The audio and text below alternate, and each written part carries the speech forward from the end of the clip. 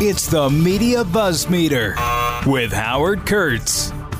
Most bizarre story of the day. And I may be a little bit more interested in this because it was just last Sunday that I was anchoring the landing of Richard Branson and his Atlantic Galactic spaceship and all of the surrounding hype about a new era of space tourism and all of that. And it was pretty exciting, as I've talked about on the podcast. Well, we're just a couple of days away now from Jeff Bezos and his Blue Origin rocket doing its thing, except that unlike Branson, who had pilots on board, this is fully automatic. But the most interesting thing is this.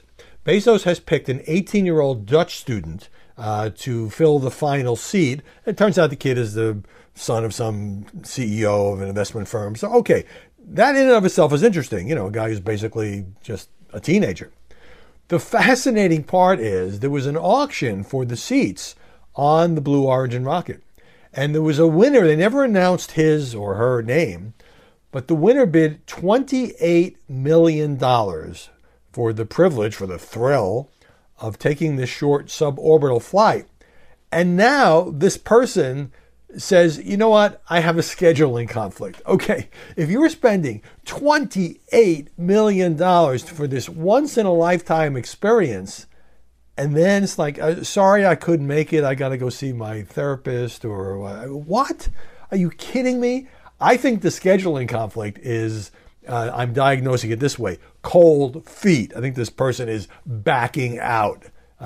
Either decided, all right, I have other things I want to do with the 28 mil, or, you know, faced with the prospect of there obviously is some risk to this flight, saying, well, maybe I'm going to let a few people go before I try to do this. So that's how the 18-year-old kid got onto the flight, which is an interesting subplot in and of itself. Hey, it's Friday. Hope you have a good weekend planned. We are making the final changes for Media Buzz Sunday morning, 11 Eastern. Hope you'll catch it on Fox. We might even get the whole show in because Bezos is not blasting off on Sunday. I believe it's early in the week. You've been watching the NBA Finals.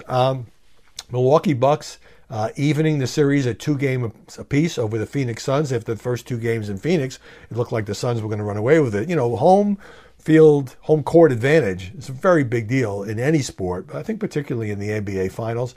The ratings are up for this game from what it had been previously, averaging over 10 million viewers for the first time since 2019, up 36% over the comparable game in the finals last year. Well, I mean, that's a specious comparison because last year we're in the middle of the pandemic. You had that weird shortened season inside the bubble in Florida, and I think a lot of interest dropped off.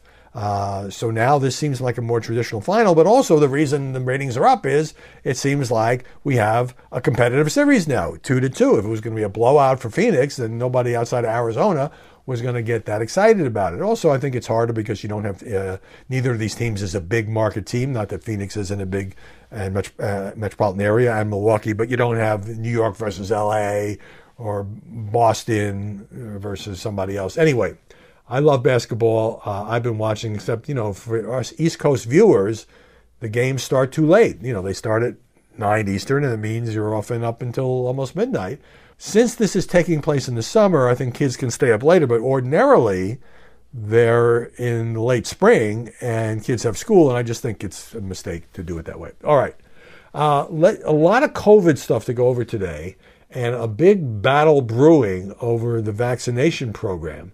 So if you've turned on the TV in the last 24 hours, you have seen the Surgeon General of the United States, Vivek Murthy. I mean, he's been everywhere, and he has gone around making the case that the problem with the vaccination program, which, as you know, has seriously stalled, where now they're down to vaccinating maybe 500,000 people a day, down from a peak of 3 million, and it just seems like there's a pretty solid, determined, hardcore of people who you might say are vaccine hesitant, but really looks like vaccine hostile to me at this point.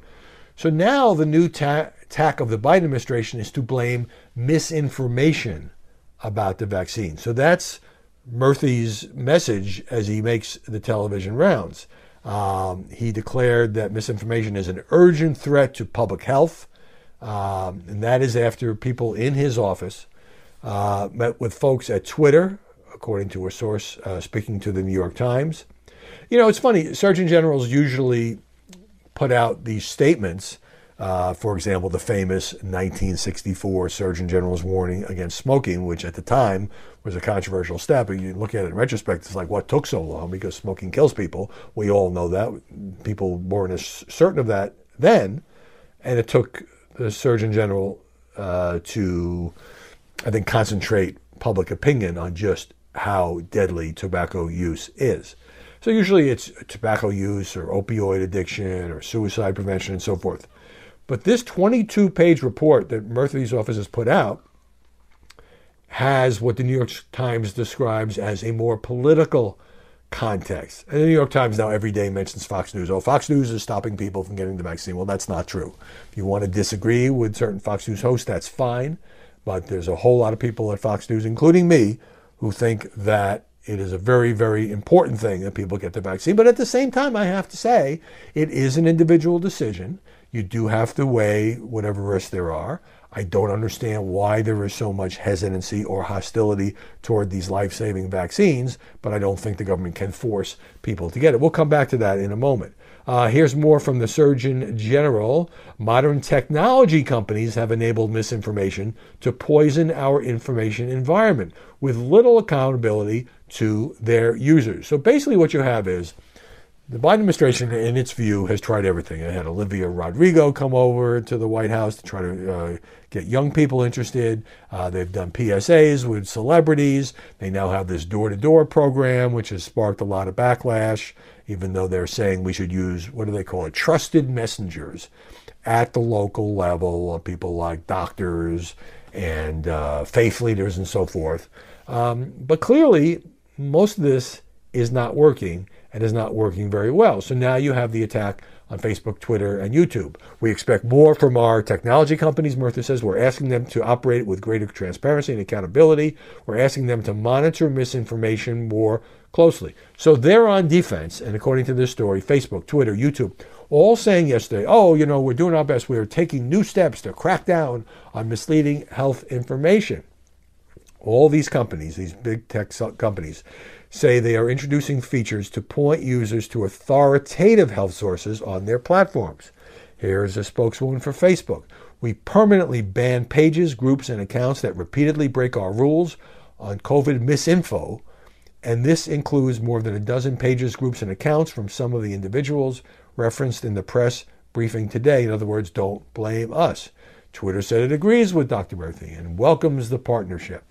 And so clearly, there's a lot of misinformation out there, and the social media giants have a role to play. But at the same time, remember, it was only a few weeks ago that Facebook was banning, as in not allowing, as in deleting, as in taking down, anybody who wanted to post something saying, you know what, I think there's some credibility to the theory, still not proven, that COVID-19 originated in that lab in Wuhan. That was absolutely censored by Facebook, and now it's allowed because the Biden administration is taking it more seriously, because newspapers have dug up some information that makes it seem more plausible, and all of that. As the Times puts it, calling out tech and media companies is tricky business, and the White House has danced around the question of whether it would try to regulate companies like Facebook that have become platforms for health disinformation.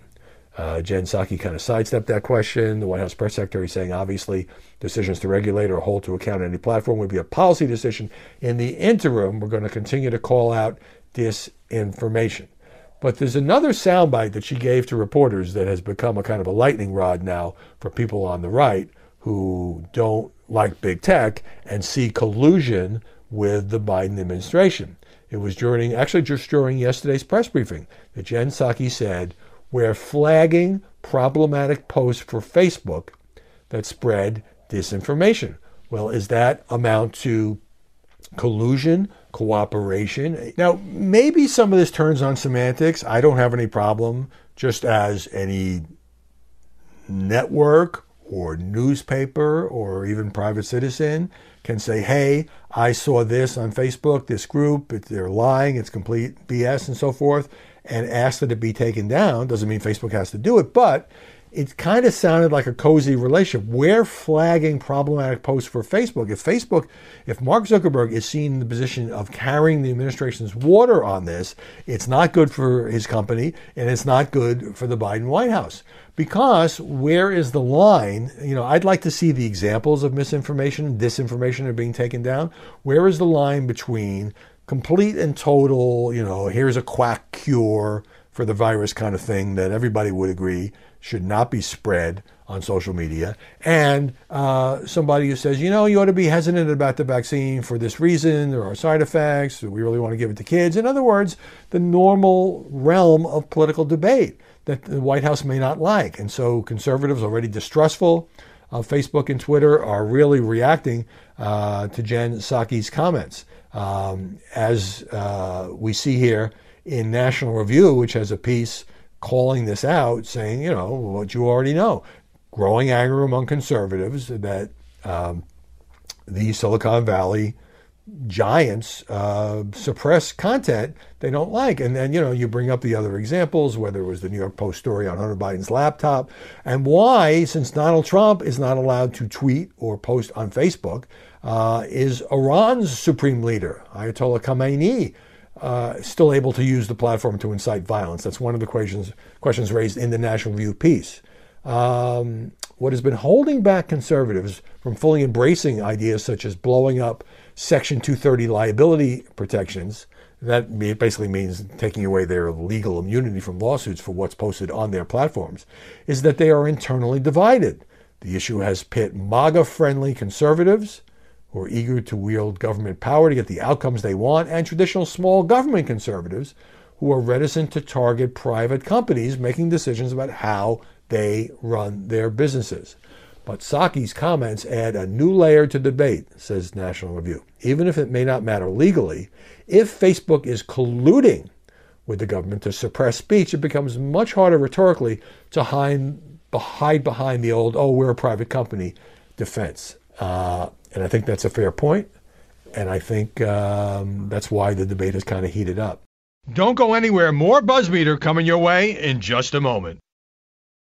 Meanwhile, Bloomberg has a story about emojis being used for online racism. It's like it's nothing sacred, if you use those, happy face or any of that stuff. This stems from the situation when England lost the shootout in the final game of the soccer tournament, and in that shootout, a couple of the players who missed the crucial kicks were black. They got a lot of abuse, revealing a disturbing degree of racism in British society. And some of them were using these emojis on Twitter, Facebook, and Instagram, like monkeys and bananas. This is horrible, shameful stuff, to take shots at these players. And so now one of the players, whose last name was Saka, posted a statement to thank Twitter fans for support, but to call out these tech companies for failing to curb abuse. I don't want any child or adult to receive the hateful and hurtful messages that me and his two teammates have received this week. I knew instantly the kind of hate that I was about to receive, and that is a sad reality that your powerful platforms are not doing enough to stop these messages. Now, what can the Biden administration do at this point? I mean, this is a really important question, because it seems like they've tried a whole bunch of things, and the states have tried a whole bunch of things, and the governor have tried a whole bunch of things. There's free baseball tickets, and free beer, and free lottery tickets, and free weed, and free this, and free that, and free donuts, just to entice you to come down and get the shot. And look, some of this makes sense in terms of mobile vans and outreach. If you are trying to go into communities, and somebody maybe kind of want to get the vaccine, but they're busy, they work odd hours, they don't have transportation, and you can bring it to them, I think that's fine. But clearly, a lot of this has gotten tied up in politics. So the Atlantic, from a liberal point of view, has a fairly critical piece saying Biden's not doing enough. And I want to wrestle with that. You might think that in his quest to quell the coronavirus, President Biden would be willing to try anything. But there are indeed some things he won't try. And according to The Atlantic, Biden's vaccination drive has the feel of a political campaign that's targeting the persuadable middle, when what's really needed, in this author's view, is a novel way to reach the profoundly irrational. Now, okay, I stay away from that kind of rhetoric. Is it irrational? I mean, I don't agree with it, but is it irrational? Is it crazy? Are people just dumb if they don't get the vaccine? I think that kind of condescending talk undermines exactly what The Atlantic is trying to accomplish. But anyway, that's the language the magazine is using. The president is using many of the same tools he employed in 2020, celebrity endorsements, door-to-door contacts, TV ads, and the bully pulpit. That's true. That's what any president would do. Nearly 1/3 of the adult population hasn't gotten a single dose of a COVID vaccine at a time that this more contagious Delta variant is sweeping the nation. Now, the Delta variant isn't necessarily more deadly if you get it, but it does seem to spread more easily, and that's, of course, the way these variants work. They're always trying to find a way to get around the body's defenses. So 1/3 of Americans haven't even gotten a single shot. So this is not some tiny core group. And we're talking about if you can't make progress with that 1/3, then the country won't reach herd immunity, which looks increasingly unlikely. And that means that these variants may surge back. And as I've mentioned on previous podcasts, the number of new cases, while they sound small compared to the craziness of 200,000 or 250,000 a day that we had at the peak of the pandemic, they're up, they're doubled. They've more than doubled in a lot of states. And mostly, you can tie this. The states with the highest vaccination rates have the smallest increase, although now it seems to be going up in virtually every state. The states with the lowest vaccination rates have the greatest increase. So let's drill down on this. Polling shows that Black and Hispanic adults are more likely than white adults to pass up the vaccine because they're afraid of missing work. Okay, that's not irrational, to use the Atlantic's earlier word. A disproportionate share, this is according to polling, of Republicans, white evangelical Christians, and rural residents, which is basically a good part of Donald Trump's base, say they won't ever get vaccinated. Nearly half of Republican adults who don't want the shots say distrust of government is a major reason. A quarter of unvaccinated Democrats mentioned that. And as the magazine puts it, Trump supporters aren't listening to Biden. They don't care what he says. But the president can't ignore them. So here's a quote from Jerome Adams. He was the Surgeon General during the Donald Trump administration. And he tells The Atlantic, you can win an election with 51% of the vote, but you can't beat COVID with 51% of the vote. And I think that's a great quote. The proof is in the pudding. He says Biden administration officials haven't done as good a job as they need to with other people out there. Adams says he offered his services to the White House, no interest, didn't get a call back, whatever. So how do you get the attention of these people? Well, they throw out some names. Herschel Walker, former football star, who Trump is trying to get to run for the Senate in Georgia. He could prove a persuasive ambassador. Chris Christie has spoken out a number of times, former New Jersey governor who got infected with the virus last year, was hospitalized. He had a pretty serious case. He's become kind of a vaccine evangelist. The Biden administration might join forces with Christie to showcase his approach. But as we all know, politicians, a lot of people just tune out politicians. They're not exactly the most trustworthy messengers. Frank Luntz, the longtime Republican pollster who has talked to the Biden White House about this, and he's made no bones. He said it on my show. He'll work with anybody, Republican, Democratic, vegetarian, whatever, to try to get more people vaccinated. He says that people want to hear from doctors and clergy, not politicians.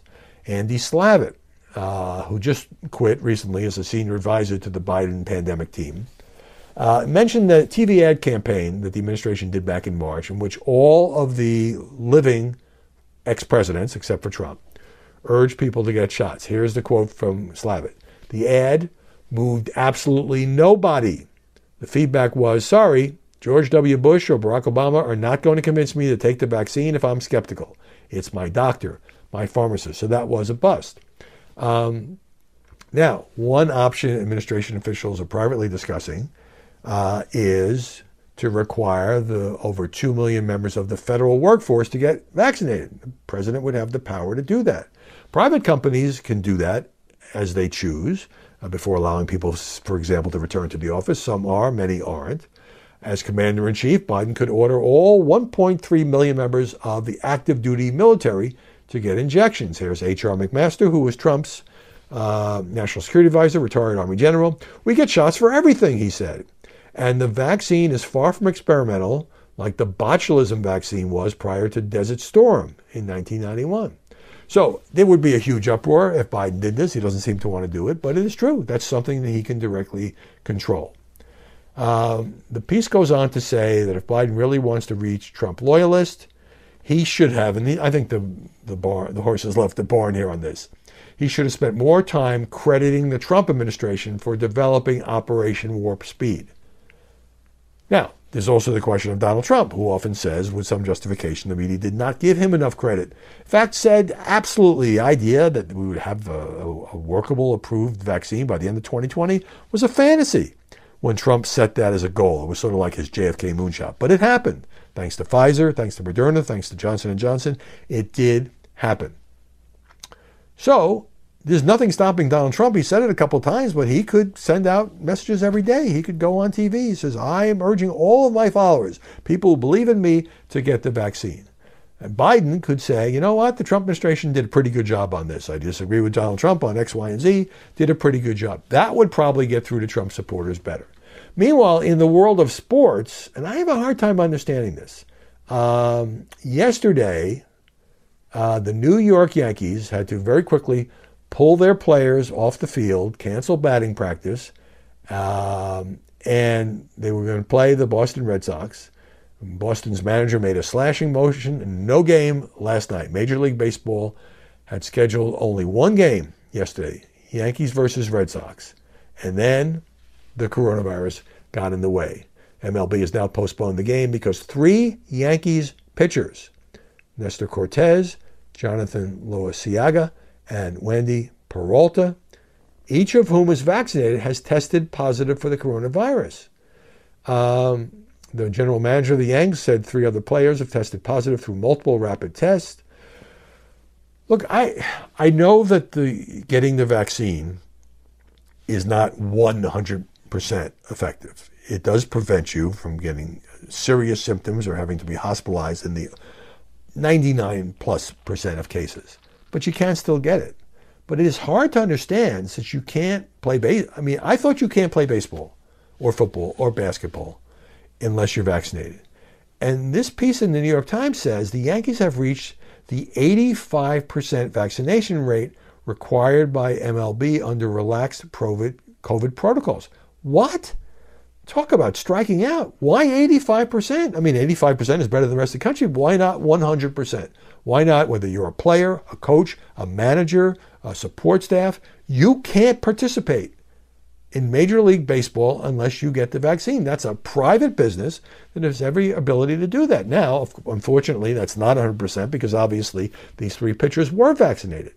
But I don't understand why it's not a 100% threshold. And I have a feeling, given what's going on now, that the Yankees are not going to be the last team to have this problem. So here we are in 2021 after the shortened season last year. Meanwhile, on a broader scope, Los Angeles County announcing yesterday that it is reviving the indoor mask mandate for everyone who lives in one of the most populated counties in the country, regardless of whether you've been vaccinated or you haven't been vaccinated. Indoor mask mandate. Now, is that going to be widely? I mean, obviously, if you go to a store or a place of public commerce, this will now have to be enforced. Are people going to enforce it, visiting other people in their houses? I don't think so, at least for those who are vaccinated. Why did LA County do this? Because the coronavirus rate in the county has doubled since late June. So that's just really about a 2-week span. Average daily deaths had been about 300 through July. Now, 7 consecutive days of more than 1,000 new infections. That meets their definition of substantial transmission. And basically they're saying we're doing this now, we know it's not popular, to prevent it from getting worse. Masking indoors must again become a normal practice by all, regardless of vaccination status. This is controversial. A lot of people say government's going too far. It's an overreach. They don't need to do this. But that's why you have elected officials. And look, if it went from an average of 300 to an average of more than 1,000 new infections just in this one county, as big a county as it is, that's pretty concerning, because what if it gets up to 200,000 infections a day, 300,000 infections a day? This is why COVID is coming back. I mean, we all thought it was over. We were going out to ball games. We were going out to parties. We're taking vacations again, and that's all great. And if you're vaccinated, I'm not telling you not to do any of those things.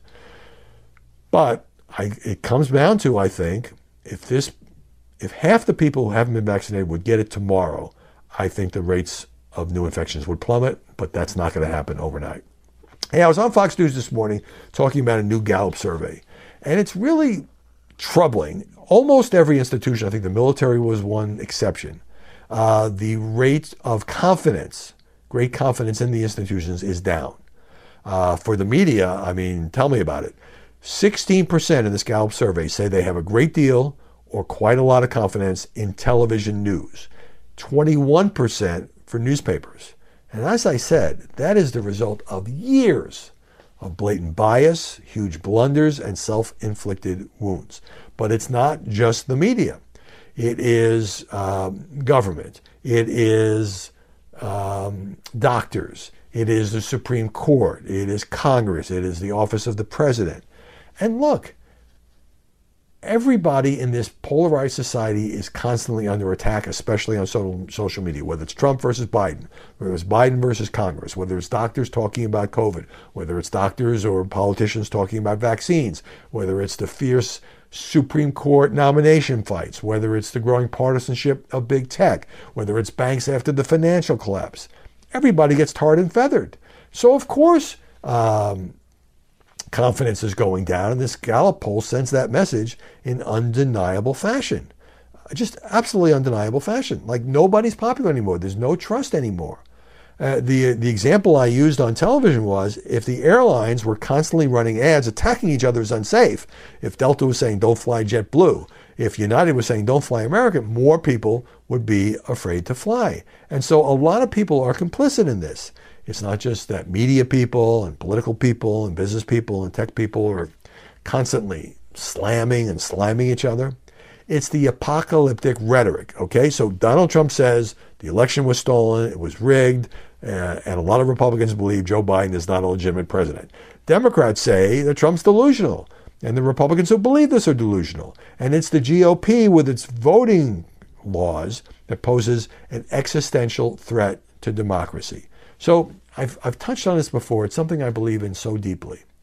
Vigorous debate, political debate, that's happened since the beginning of the Republic. But now, the other side is not just wrong, it's evil. You should hate them. They are out to get you. When you don't agree with certain media outlets, they're not just inaccurate, they're lying. They're deliberately lying to you. They're misleading to you. And of course, you have this incredible partisan split in this Gallup poll. Only 6% of Republicans and Republican leaners have high confidence, that is, a great deal or quite a lot, confidence in the media, compared to 25% of Democrats and Democratic leaners. But even that's a pretty lousy number. 6%, basically, they hate us. And I do think it's the demonization that too many, because it's a way to get ratings and clicks and have your voice heard above the static.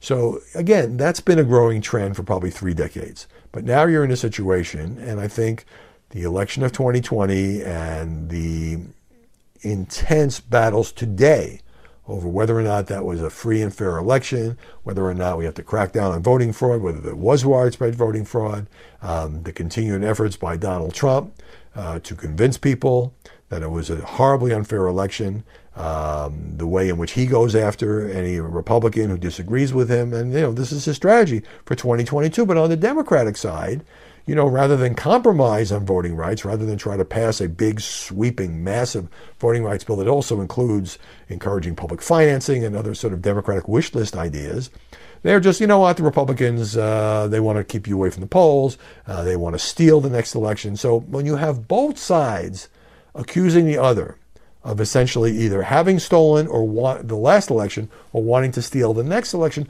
of course confidence is down.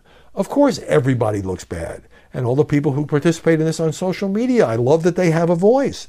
But the virulence of the attacks, where somebody who says something you don't agree with, the mob descends on them. All of that, and this Gallup poll is the latest evidence of it, contributes to an absolute decline in almost all American institutions. And that is not a healthy thing for our society. So I will try to continue to be a voice for vigorous debate and analysis, but without it being so personal, so visceral, and so much attacking the other side as a bunch of evildoers who don't care about this country. Most Americans care about this country. Do some go too far? Yes.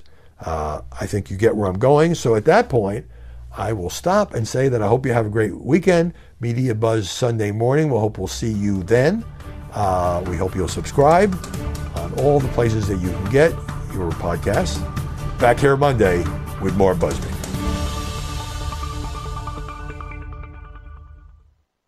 I'm Charles Payne. Listen to my Unstoppable Prosperity podcast so I can get you making money right now. Whether stocks are hitting new all-time highs or in free-fall mode, opportunities abound. So why are so many potential investors still sitting on the sidelines? In a new season of my podcast, I'm going to get you in the game. After 38 years on Wall Street, I'm ready to impart some lessons and get you invested in the greatest wealth-generating machine in history. Listen anytime, everywhere at foxbusinesspodcast.com or wherever you listen to your favorite podcast.